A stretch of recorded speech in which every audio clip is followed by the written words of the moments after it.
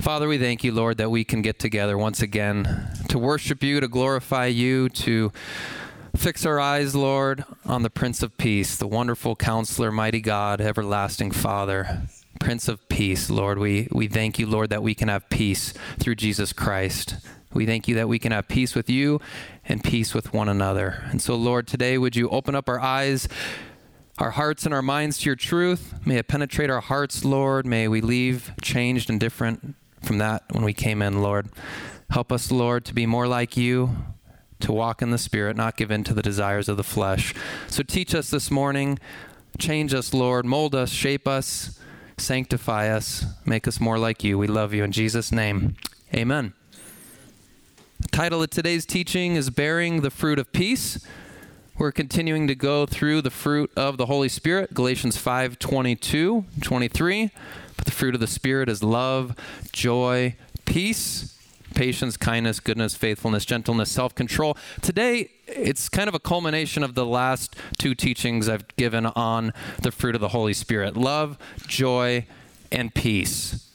I don't know that I'm going to go through each one of the fruits of the Holy Spirit. This might be the last one, yet I don't know for sure. I'll seek the Lord and see what he'd like me to do, but we'll probably move on to something else. So this will be the culmination of those three, love, joy, and peace. And the three of them are very closely connected, as we'll see today. I remember the story Pastor Joe, he shared from time to time, and some of you can confirm this maybe, that when he was growing up, his dad would cut back the trees and the bushes, rose bushes I think it was, and Joe would say that there was almost nothing left. Look at these rose bushes and it's but a little stump. And he's like, what was my dad thinking? Like, why was he cutting back these trees and bushes, rose bushes, to where there's nothing left? I don't remember exactly in the story if he was almost thinking in his mind, like, how foolish. Like, he does not know what he's doing. He's about to kill this plant. And then, but a couple months goes by and he sees these rose bushes and these trees and these plants. There's leaves flourishing, flowers, beautiful roses. And he goes, wow, my dad knew exactly what he was doing, right? Some of you may know that story. Some of you here lived in that same house. I don't know. His dad was pruning, right? He was pruning the trees and the bushes, these plants. What is pruning? Pruning, let me give you the definition in case you don't know. Trimming a tree, shrub, or bush by cutting away dead or overgrown branches or stems, especially to increase fruitfulness and growth. That's the dictionary definition, especially to increase fruitfulness and growth. And maybe you're seeing where I'm going with this. The scripture tells us, of course, that God wants us to bear fruit. That's what we've been talking about. And not just fruit. The scripture tells us that he wants us to bear much fruit for him. It's how we glorify him with our lives. It's how we show that we are his disciples. John 15:8. Listen to John 15:8. By this is my Father glorified, that you bear much fruit, and so prove to be my disciples. We prove that we are Christ's by the fruit that we bear. Jesus says it another way in Matthew 5. I quote this verse a lot. Let your light shine before men in such a way that they may see your good deeds and glorify your Father in heaven. We glorify God by the fruit we bear, the good works that we do, our lives that are changed. People should see us and see Jesus in us, and through that, they glorify God. The Greek word for much there in John 15:8, bear much fruit, is polus. It means many, much, multitudinous, great in amount, in an abundance. He wants us to bear an abundance of fruit. And one of the ways that God enables us to bear much fruit is that he prunes us. He sees areas in our lives that are dead or like overgrown branches, and he goes to work. Areas of our lives that are hindering our growth in him, hindering faithfulness. And if we are in Christ, if we're trusting in Christ, if we're that branch that's attached to the vine, he is going to prune us. He is going to remove things. He is going to bring about that change in our life so that we will glorify him. If you'll turn with me to John 15, I just want to read the first 8 verses. gives us a context of the fruit that God wants us to bear for him. John chapter 15, verse 1. Jesus said, I am the vine, and my Father is the vine dresser. Every branch in me that does not bear fruit, he takes away. Every branch that bears fruit, he prunes it, that it may bear more fruit. You are already clean because of the word which I have spoken to you. Abide in me, and I in you. As the branch cannot bear fruit of itself unless it abides in the vine, so neither can you unless you abide in me. I am the vine, you are the branches. He who abides in me and I in him, he bears much fruit. For apart from me, you can do nothing. If anyone does not abide in me, he is thrown away as a branch and dries up. And they gather them and cast them into the fire, and they are burned. If you abide in me, and my words abide in you, ask whatever you wish, and it shall be done for you. By this is my Father glorified, that you bear much fruit, and so prove to be my disciples. His word, as you've seen and as you just saw in this text, his word is what cleanses us. Verse 3, you're already clean because of the word. One way that God prunes us is through his word. You may know 2 Timothy, I believe it's 3:16 and 17. All scripture is inspired by God and profitable for teaching, reproof, correction, and training in righteousness, so that the man of God may be adequate and complete for every good work. His word corrects us. It reproves us. It trains us. It changes us. So one way that God prunes us is he reproves us through his word. And if we allow his word to work in our lives, it changes us and it molds us into the image of Christ. John 17:17, Jesus prays, sanctify them in truth. Thy word is truth. So through his word brings sanctification, holiness, the changing into the image of Christ. Ephesians 5:26 talks about cleansing us through the washing of the word. Jesus washes his church through the word, which cleanses us. I believe it's a very similar or same word that's used in John 15:3. You are already clean, purified because of the word. And he continues to purify us as we continue to abide in him and allow his word to change us.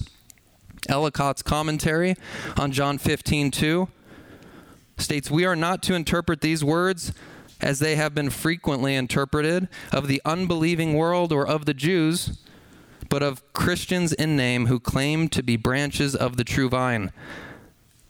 These the husbandmaid or the vine dresser watches day by day. He knows them and he reads the inner realities of their lives, and everyone that is fruitless, he takes away.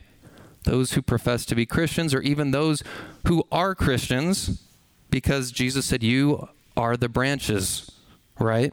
And every branch, it says in verse 2, that does not bear fruit, he takes away.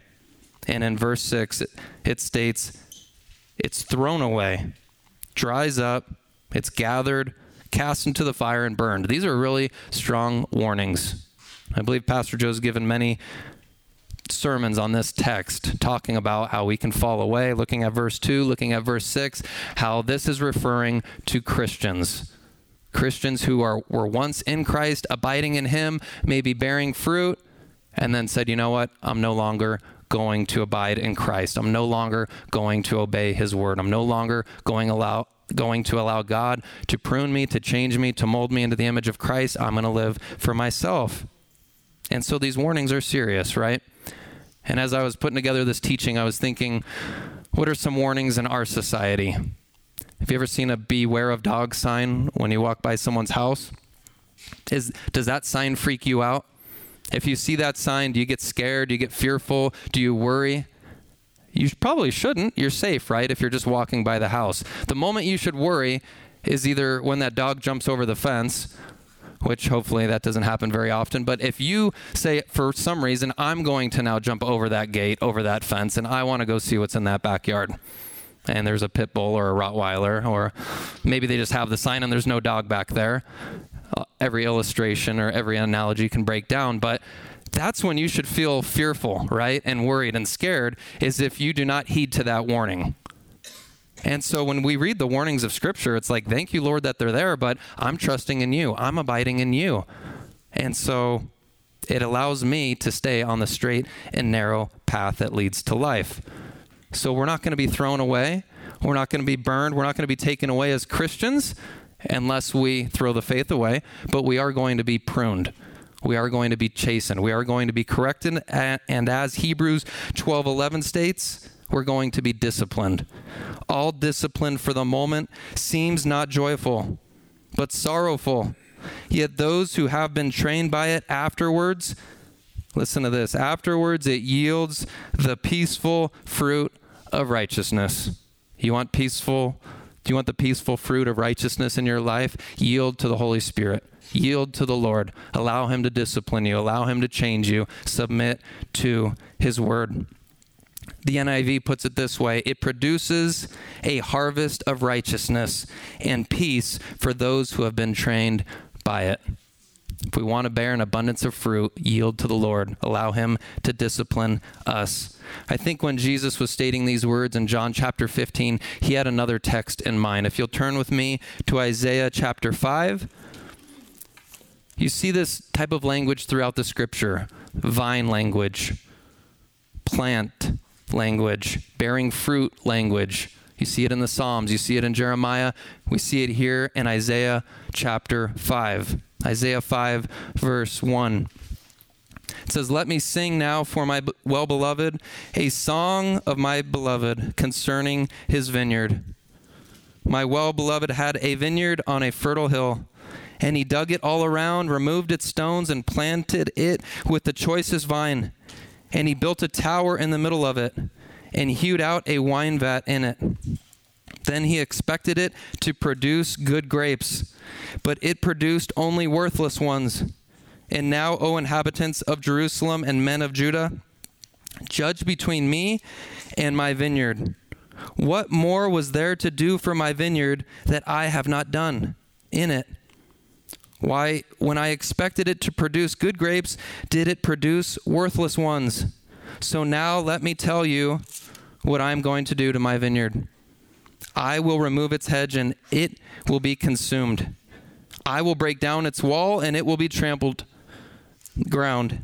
It will become trampled ground, and I will lay it waste. It will not be pruned or hoed, but briars and thorns will come up. I will also charge the clouds to rain no rain on it. For the vineyard of the Lord of hosts is the house of Israel, and the men of Judah his delightful plant. Thus he looked for justice, but behold bloodshed, for righteousness, but behold a cry of distress." Here was the vineyard.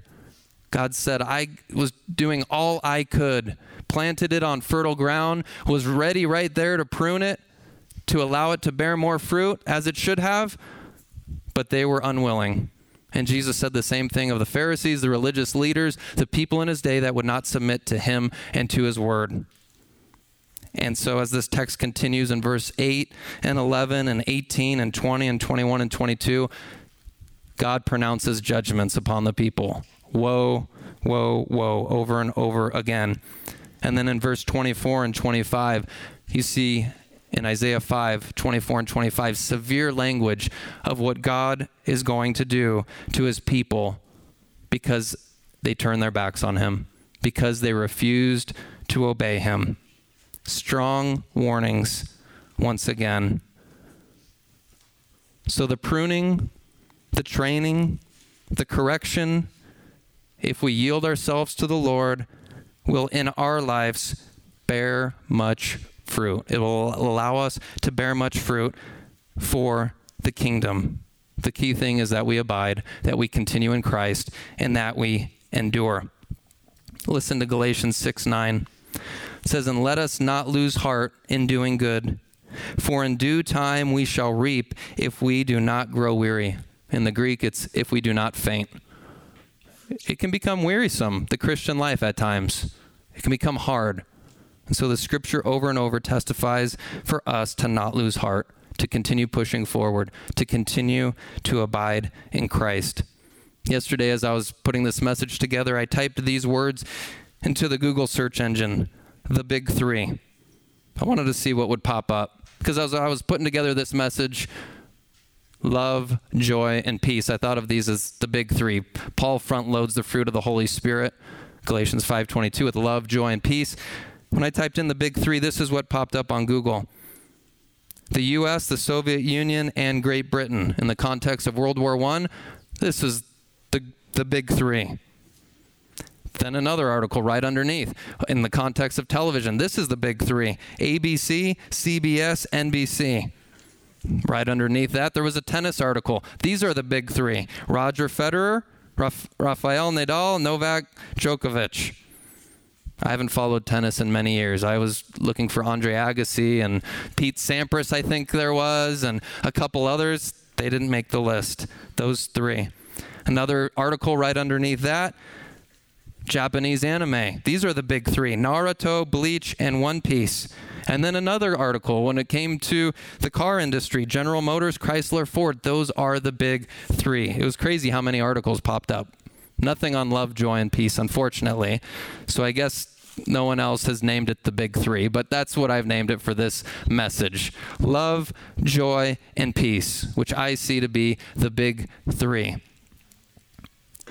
So, John 13 through 17. John chapters 13 through 17, as Jesus is having this Last Supper with his disciples, as he's washing their feet, as Judas is getting ready to betray him, as he's getting ready to go to the Garden of Gethsemane in his high priestly prayer in John 17, the three main things, or the big three, if you will, are the three things that Jesus spends the most time on plugging in and hitting on and conversing with his disciples about: love, joy, and peace. If you'll go on a little journey with me through John 13, I was just going to give you the references, and then I thought, why don't we look at these verses together?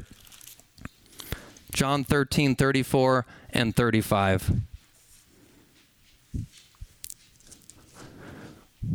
A new commandment I give to you, John 13, 34. A new commandment I give to you, that you love one another, even as I have loved you, that you love one another. By this all men will know that you are my disciples, if you have love for one another.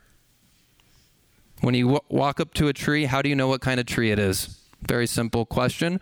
You look at its fruit. That's an apple tree. How do I know? There's apples on it. You walk up to an orange tree. That's an orange tree. There's oranges on it. You look at Christians. Jesus said, this is the marker. This is the fruit that you are going to be known by. All men will know that you are my disciples if you love one another. John 14, 15. He continues on, John 14, 15. If you love me, you will keep my commandments. Look down at verse 21. John 14, 21. He who has my commandments and keeps them, he it is who loves me. And he who loves me shall be loved by my Father, and I will love him, and I will disclose myself to him. Verse 22. Judas, not Iscariot, said to him, Lord, what then has happened that you are going to disclose yourself to us and not to the world?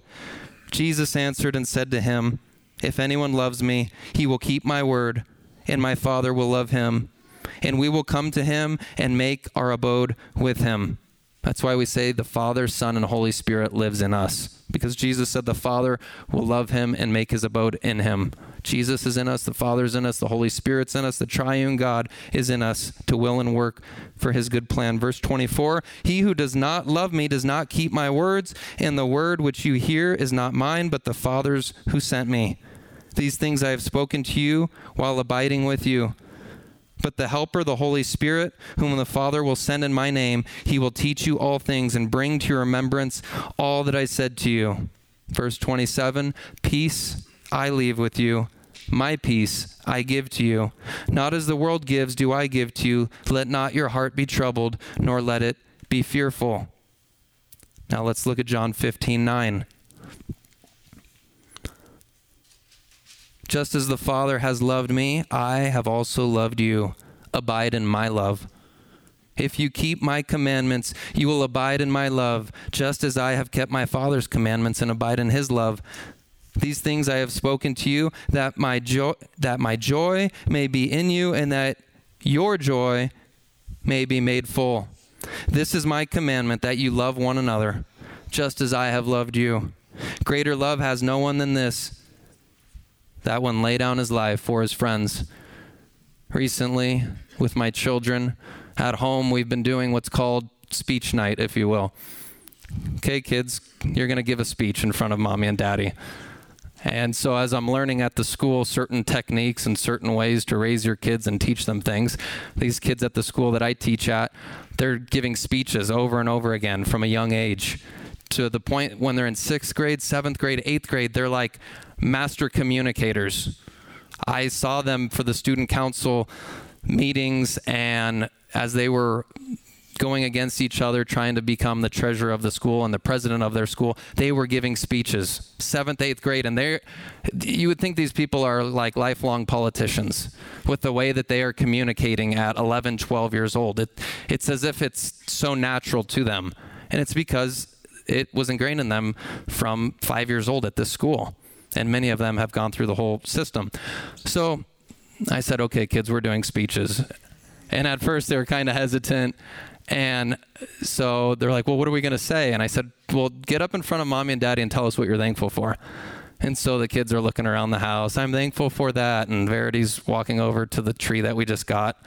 That's not that good of a tree, but I'm thankful for the tree, and I'm thankful for Mimi, and I'm thankful for this. And Leland was doing the same thing. And the first verse and then I said, okay, we're going to share scriptures as well. And Leland knows a little bit of John 3:16. I think he knows John 14:6. Verity tries John 3:16, but she's missing like half the words. But she tries. John 15:12 was the verse that I gave them the other night. This is my commandment, that you love one another, just as I have loved you. And so I would state it, and Leland and Verity would repeat it. And they go, isn't this a song? And there's actually a Keith Green song. This is my commandment. And so Leland already had the first part down. And he's like, I'm ready to go give the speech right now. And he didn't have the second part down yet, though. And so he was very confident, and this is my commandment, that you love one another. But a very important part of that verse is the second half. Just as I have loved you. The way that we love one another is as Christ has loved us, gave his life for us. While we were yet sinners, he went to the cross for us. So let's continue on, just a couple more verses in the book of John, showing us the love, the joy, and the peace that God wants us to have in Christ. John 16, let's see, where did I leave off? Let's go to John 16:33. These things I have spoken to you, that in me you may have peace. In the world you have tribulation, but take courage, I have overcome the world. Peace in the midst of tribulation, as we see in John 16:33. Look at John 17:13. Jesus' high priestly prayer, he prays, but now I come to you, and these things I speak in the world, that they may have my joy made full in themselves. And then he closes out his prayer in verse 26 of John 17.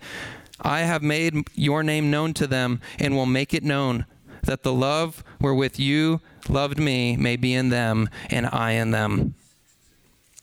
Now let's go to John chapter 20, verse 19. John 20:19. When therefore it was evening on that day, the first day of the week, when the doors were shut, where the disciples were for fear of the Jews, Jesus came and stood in their midst and said to them, peace be with you. Why was the door shut? Why were they fearful of the Jews here in John 20:19? Well, Jesus was just crucified, and Jesus said, if they strike down the shepherd, the sheep will be scattered. They were scattered. They all went to their homes. They're all of a sudden fearful and scared. They were once bold and ready to die with Jesus, and now they have the door locked and are fearful that the Jews are going to come in, the religious Jews, Pharisees and whatnot, take them away and do to them what they did to Jesus. And so Jesus appears in their midst and says, peace be with you. Verse 21, John 20, Jesus therefore said to them again, peace be with you. As the Father has sent me, I also send you. And then verse 26, after 8 days again, his disciples were inside. 8 days later, they're still inside. And Thomas with them. Jesus came, the doors having been shut, and stood in their midst and said, "Peace be with you." We're just like the disciples, right? We need to be told over and over again. And that's what we're seeing here. John 13 through 17 and now 20 after the resurrection. Peace. They're still locked in the doors. They're still huddling together. No, my peace be with you. Go. I'm sending you out. And we need to be reminded as well to love God, to rest in his love, to love one another, to grow in joy, and to grow in his peace. And if you noticed in John 14:27, John 15:10, and John 15:11, Jesus said, "My peace, my love, and my joy." He wants us to rest in his love, his peace, and his joy. And he's showing them these attributes in the midst of persecution that's about to happen to him, right? He's about to be crucified, bear the sins of the world, be tempted in the Garden of Gethsemane, betrayed by Judas, and yet he says, I want you to have my peace, my joy, my love. And that's what we need to grow in, right? When life is hard, when we're tempted, when we're going through trials, we need to have the Lord's love, his joy, and peace in our lives. Scripture says in 1 John 4:8 and 16, God is love. Romans 15:33, Romans 16:20, 1 Corinthians 16:11, and Philippians 4:9 all say that God is the God of peace. And Psalm 16:11 and Psalm 21:6 says that in your presence, Psalm 16:11, you make known to me the path of life. In your presence is fullness of joy. At your right hand there are pleasures forevermore. Psalm 21:6, there's joy in his presence. And in Galatians 5:22, as we've talked about, the fruit of the Spirit is love, joy, and peace. So Jesus wants to give us his love and joy and peace. The Father wants to give us his love, joy, and peace. And the fruit of yielding to the Holy Spirit is love, joy, and peace. The triune God wants to fill us with his Holy Spirit and give us love, joy, and peace. I found an article online, Quora.com. This person posted stating, "Why is there no peace and happiness in my life?" This is a social website to where people can respond. You can type in a question and you can get people from all over the world who will respond with answers on this website. And this person got a lot of feedback. A lot of people chimed in. Some people said, be productive. Other people said, exercise more. Get a psychiatrist. One person said, read books, like they did a whole article. This is the solution to happiness and peace. Read good books. This will bring peace. One person said, let me give you 10 steps. This is the 10-step plan that I recommend to a happy and peaceful life. Number 1, meditate every day for 1 hour in total silence. 2, exercise every day religiously. 3, fasting always helps. 4, lower your expectations. 5, stay in total simplicity. 6, always do things for others without expecting anything. 7, always be grateful and give gratitude. 8, take care of the old and the sick. 9, always be kind to animals, birds, and nature. And number 10, sleep early and wake early. Are these going to give us deep, lasting peace and happiness in our lives? These might give us momentary highs, so to speak, feelings of happiness and joy. Our bodies are a temple of the Holy Spirit. Our bodies are connected and our minds very closely to our souls and our spirit, right? So if we're not sleeping, if we're not taking care of our bodies, there is an aspect of that to where we do get irritable. We do get grumpy. It is hard to love. It is hard to have joy and peace when we're not taking care of the temple, right? Our bodies. But what happens when tribulation really comes in our life? What happens when a loved one dies, when we lose a job, when we're being attacked by the enemy? Are these things going to work? Being nice to kitty cats and dogs and birds is not going to cut it. When trials and persecution and difficulties in life come, we need something deeper than that. We need something stronger than that. We need something that will fill the deep chasm of our soul. And that something is the Prince of Peace, Jesus Christ. As he said in John 14:27, peace I leave with you. My peace I give to you. Not as the world gives, do I give to you. Let not your heart be troubled, nor let it be fearful. He doesn't give us worldly wisdom. He doesn't give us worldly peace. He gives us himself. My peace I give to you. That's the peace that we need when everything around us is going to hell in a handbasket. I went to a funeral yesterday for Pam Milikowski. I forget how to say her last name. But it was a wonderful time. It was a wonderful message. At one point they said, we're going to worship today. And his son got up there, and Ted's grandchildren got up there, and they sang their hearts out several songs. And I looked around the room, and people were raising their hands. People were singing. People were crying. I was getting emotional. I was crying. It's as if the love, joy, and peace in that room was tangible. It was a special, exciting celebration. Didn't even feel like a funeral at certain times, to just the joy in the room. And Ted got up at one point and he said, I am filled with joy. I mean, when I went to their house maybe a month ago and I prayed over Pam, and she went like this when I walked in. She goes, and I walked up, she goes, like she would. So I gave her a kiss on the cheek, and she was joking around with Leah and I, and really sweet lady. But Ted was just beaming with joy as his wife was dying, beaming with joy at the funeral, talking about his wife. And he said, the only reason I can be joyful like this, the only reason that I'm able to get through these trials, not only with my wife passing away, but other trials in the family, is that I've been looking to the Lord. I've been looking to Christ. It's all about Jesus. His peace, his love, his joy is what got him through it. And it's the only thing that will get us through the trials of life. True peace, true, lasting, real peace only comes from abiding in Christ and his love and joy in our lives. Listen to how one commentator speaks about peace. Peace, he states, will be built upon love and joy if our hearts are ever turning to God and ever blessed with inner communion of love between him and us. What can be strong enough to disturb the tranquility that fills the soul, independent of all externals? However long and close may be the siege, the well in the castle courtyard will be full. True peace comes not from the absence of trouble, but from the presence of God, and will be deep and passing all understanding, and the exact measure in which we live in and partake of the love of God. That's the kind of peace that the Lord wants us to have.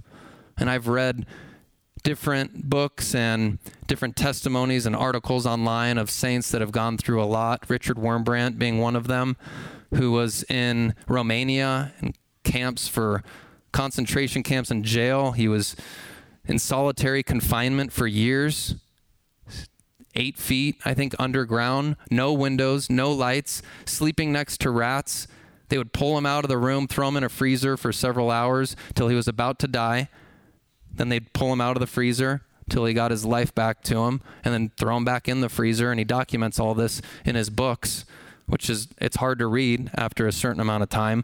They would beat his feet till they were bloody, just barely allowing him to live, torturing him, hence the name of the book and the movie, Tortured for Christ. And he talks about, though, how he would be jumping in his room for joy, how he would be sharing the gospel with the people next door to him using some sort of Morse code, hitting his hand against the wall, and they would communicate with each other. And it was against the law. It was against, if they did that, they would get beaten more. And he goes, the guards were happy if they beat us, and I was happy if I preached the gospel, so we were all happy. And so it was almost, he admits, I pretty much lost my mind at one point, but one thing was for certain. He goes, I wasn't going to deny the Lord. He goes, I got close. They beat me to a pulp. They drugged me. They almost killed me. And then he gets out of prison, and guess what he does? He goes out on the streets and preaches the gospel. He goes into his church and preaches the gospel. He standed, and what got him thrown in originally was because there was this religious Congress session to where the communists came in and said, we're going to join with the church, okay? And so you guys can preach this and that, but you can't preach the true gospel. You can't preach the full counsel of God. And his wife said, you better stand up and say something. And he said to her, if I stand up, you're not going to have a husband. And she said, I'd rather you stand up than have a coward for a husband. And so he said, okay. And the rest was history. 8 years in jail, solitary confinement, continuing to preach the gospel, and then they threw him back in for another 3 years after that. An amazing testimony of brothers and sisters in the Lord. You can read many of these stories of people who love God, continued to abide in him, and continue to bear much fruit. He actually stood in front of the U.S. Congress years and years later and was able to testify to the horrors that were going on in these other countries and in Romania due to communism and all these other false philosophies and religions. And he actually, there's a picture online of him taking off his shirt in front of Congress and saying, look at these scars. Look at what I've been through. And he was able to testify of the goodness and the mercy and grace of Jesus Christ in the gospel. True love, true joy, true peace comes only from knowing Jesus Christ. The scripture tells us that in the end, before Christ returns, this is what people are going to be saying: peace and safety. And then destruction, the scripture tells us, will come upon them suddenly, like birth pangs upon a woman with child, and they shall not escape. 1 Thessalonians 5:3. Peace and safety. There's a false sense of peace in this world. People may think they have peace. People can turn to drugs and alcohol and sex, drugs, and rock and roll and different things to fill their heart and think that there's a sense of peace going on in their lives. They can live like that and say, I'm at peace. I'm still living. Maybe even they're making a lot of money while doing those things. It's a false sense of security. Look, I'm blessed. I'm at peace. God is for me. We see this in the book of Jeremiah. Jeremiah says in Jeremiah 6:14 and Jeremiah 8:11, these are actually God's words that Jeremiah recorded. They have healed the brokenness of my people superficially, saying peace, peace, but there is no peace. The false prophets were saying peace. Look, we're at peace. No other armies, no other nations are attacking us. We're at peace. Keep living how you're living. Live for yourselves. Sound familiar? And it says in Jeremiah, they were murdering, they were stealing, they were committing adultery, sacrificing to Baal. And I think what they were also doing was saying, okay, we'll just throw a sacrifice into Yahweh as well. We'll throw some sacrifices into him. We'll tithe a little bit. Sure, we'll read the Torah a little bit. God is good. We're good with him. We're at peace. And the false teachers, the false prophets, were tickling their ears and telling them, yeah, you are at peace. Keep living like this. And Jeremiah, he's commissioned to preach the exact opposite message. There's no peace here. You need to turn to God, the fountain of living water. Instead, you've turned to broken cisterns. You've turned to selfishness. You've turned to vain idols, and destruction is coming. And it's no wonder he's called the weeping prophet, because no one would listen. And yet God told him, continue to preach the message, and that is what he did. And sure enough, we know the story. 589 BC to 539 BC is called the Babylonian captivity. I even learned about it at liberal Cal Lutheran University, who pretty much says the whole Bible's a sham, but they'll admit that this actually happened. That Jeremiah, what happened in Jeremiah is true history. King Nebuchadnezzar of Babylon came in, ransacked Jerusalem, burned down the temple, destroyed it, killed King Zedekiah. But actually, before he did that, he killed his sons right in front of him, plucked out his eyes, brought him back to Babylonia, where King Zedekiah died. And Jeremiah told King Zedekiah all these things would happen unless he turned to the Lord. He said, if you turn to the Lord, you will be spared.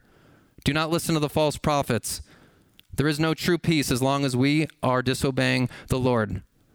And he was pleading with Zedekiah. He was pleading with the people, yet they would not listen. And so we can now look back at history and see that they were in captivity for 70 years. Many of their houses were destroyed. Many of them died, and many of them were in bondage. But that was not God's plan. Jeremiah 29:11 through 13. You guys know these verses? For I know the plans that I have for you, declares the Lord.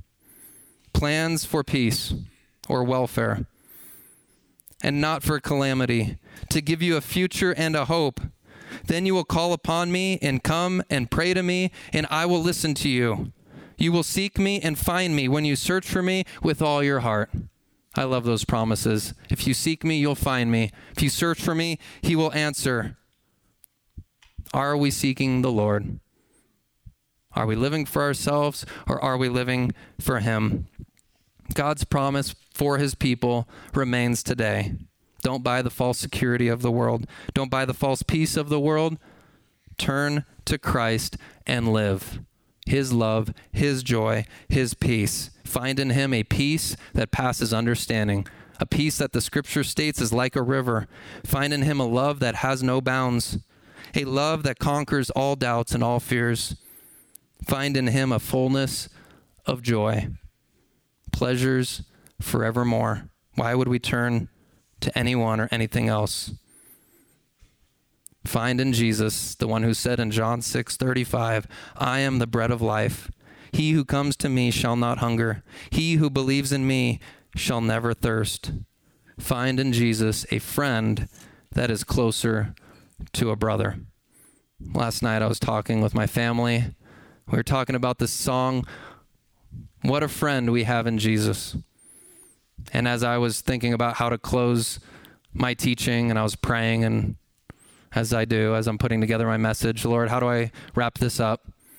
And we were talking about the song, What a Friend We Have in Jesus. And Leah said, share with all of us the story again of the man who wrote the song, What a Friend We Have in Jesus. And I remembered bits and pieces of it, and I read some of it last night. His name was Joseph Scriven, 1819 in Ireland. He was born, and he loved this woman. He wanted to marry her. They were engaged. I think their wedding day was the next day, and they were riding horseback over a river. She fell in the river and died. He met another woman some years later, fell in love with her, was getting ready to marry her. She became ill and died as well. And it just seemed like everything in his life was going out of control. And yet he continued to seek the Lord. He continued to serve the Lord and bear fruit. And then one day he was very ill, and he wrote this song, What a Friend We Have in Jesus. All our sins and griefs to bear. What a privilege to carry everything to God in prayer. Oh, what peace we often forfeit. Oh, what needless pain we bear. All because we do not carry everything to God in prayer. Have we trials and temptations? Is there trouble anywhere? We should never be discouraged.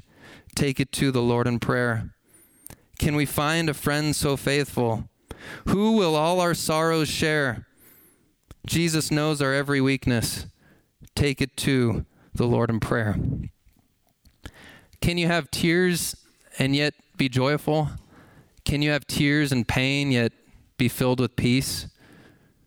Can you be overflowing with the love of God in your heart, and yet everything in your life seems to be going wrong? And the testimony of the scripture is yes, yes, yes. And I've sang this song many times, and even Leah was mentioning that yesterday, that I've sang this song so many times because she can hear me, because I have to cling to texts like this. I have to cling to verses that fill me with joy and fill me with peace. And we all go through things in our lives, right? We all go through trials and temptations, and we need to look to Jesus, because the Bible says that he was tempted in every way that we are, yet without sin. He knows our pains. He knows our struggles. He knows our temptations. And I love this song that it says we need to go to him in prayer. Oh, what peace we often forfeit. Oh, what needless pain we bear. All because we do not carry everything to God in prayer. So that's my prayer for us, that we would be fortified and strengthened in Christ, that his love, joy, and peace would be ours to the fullest. Amen.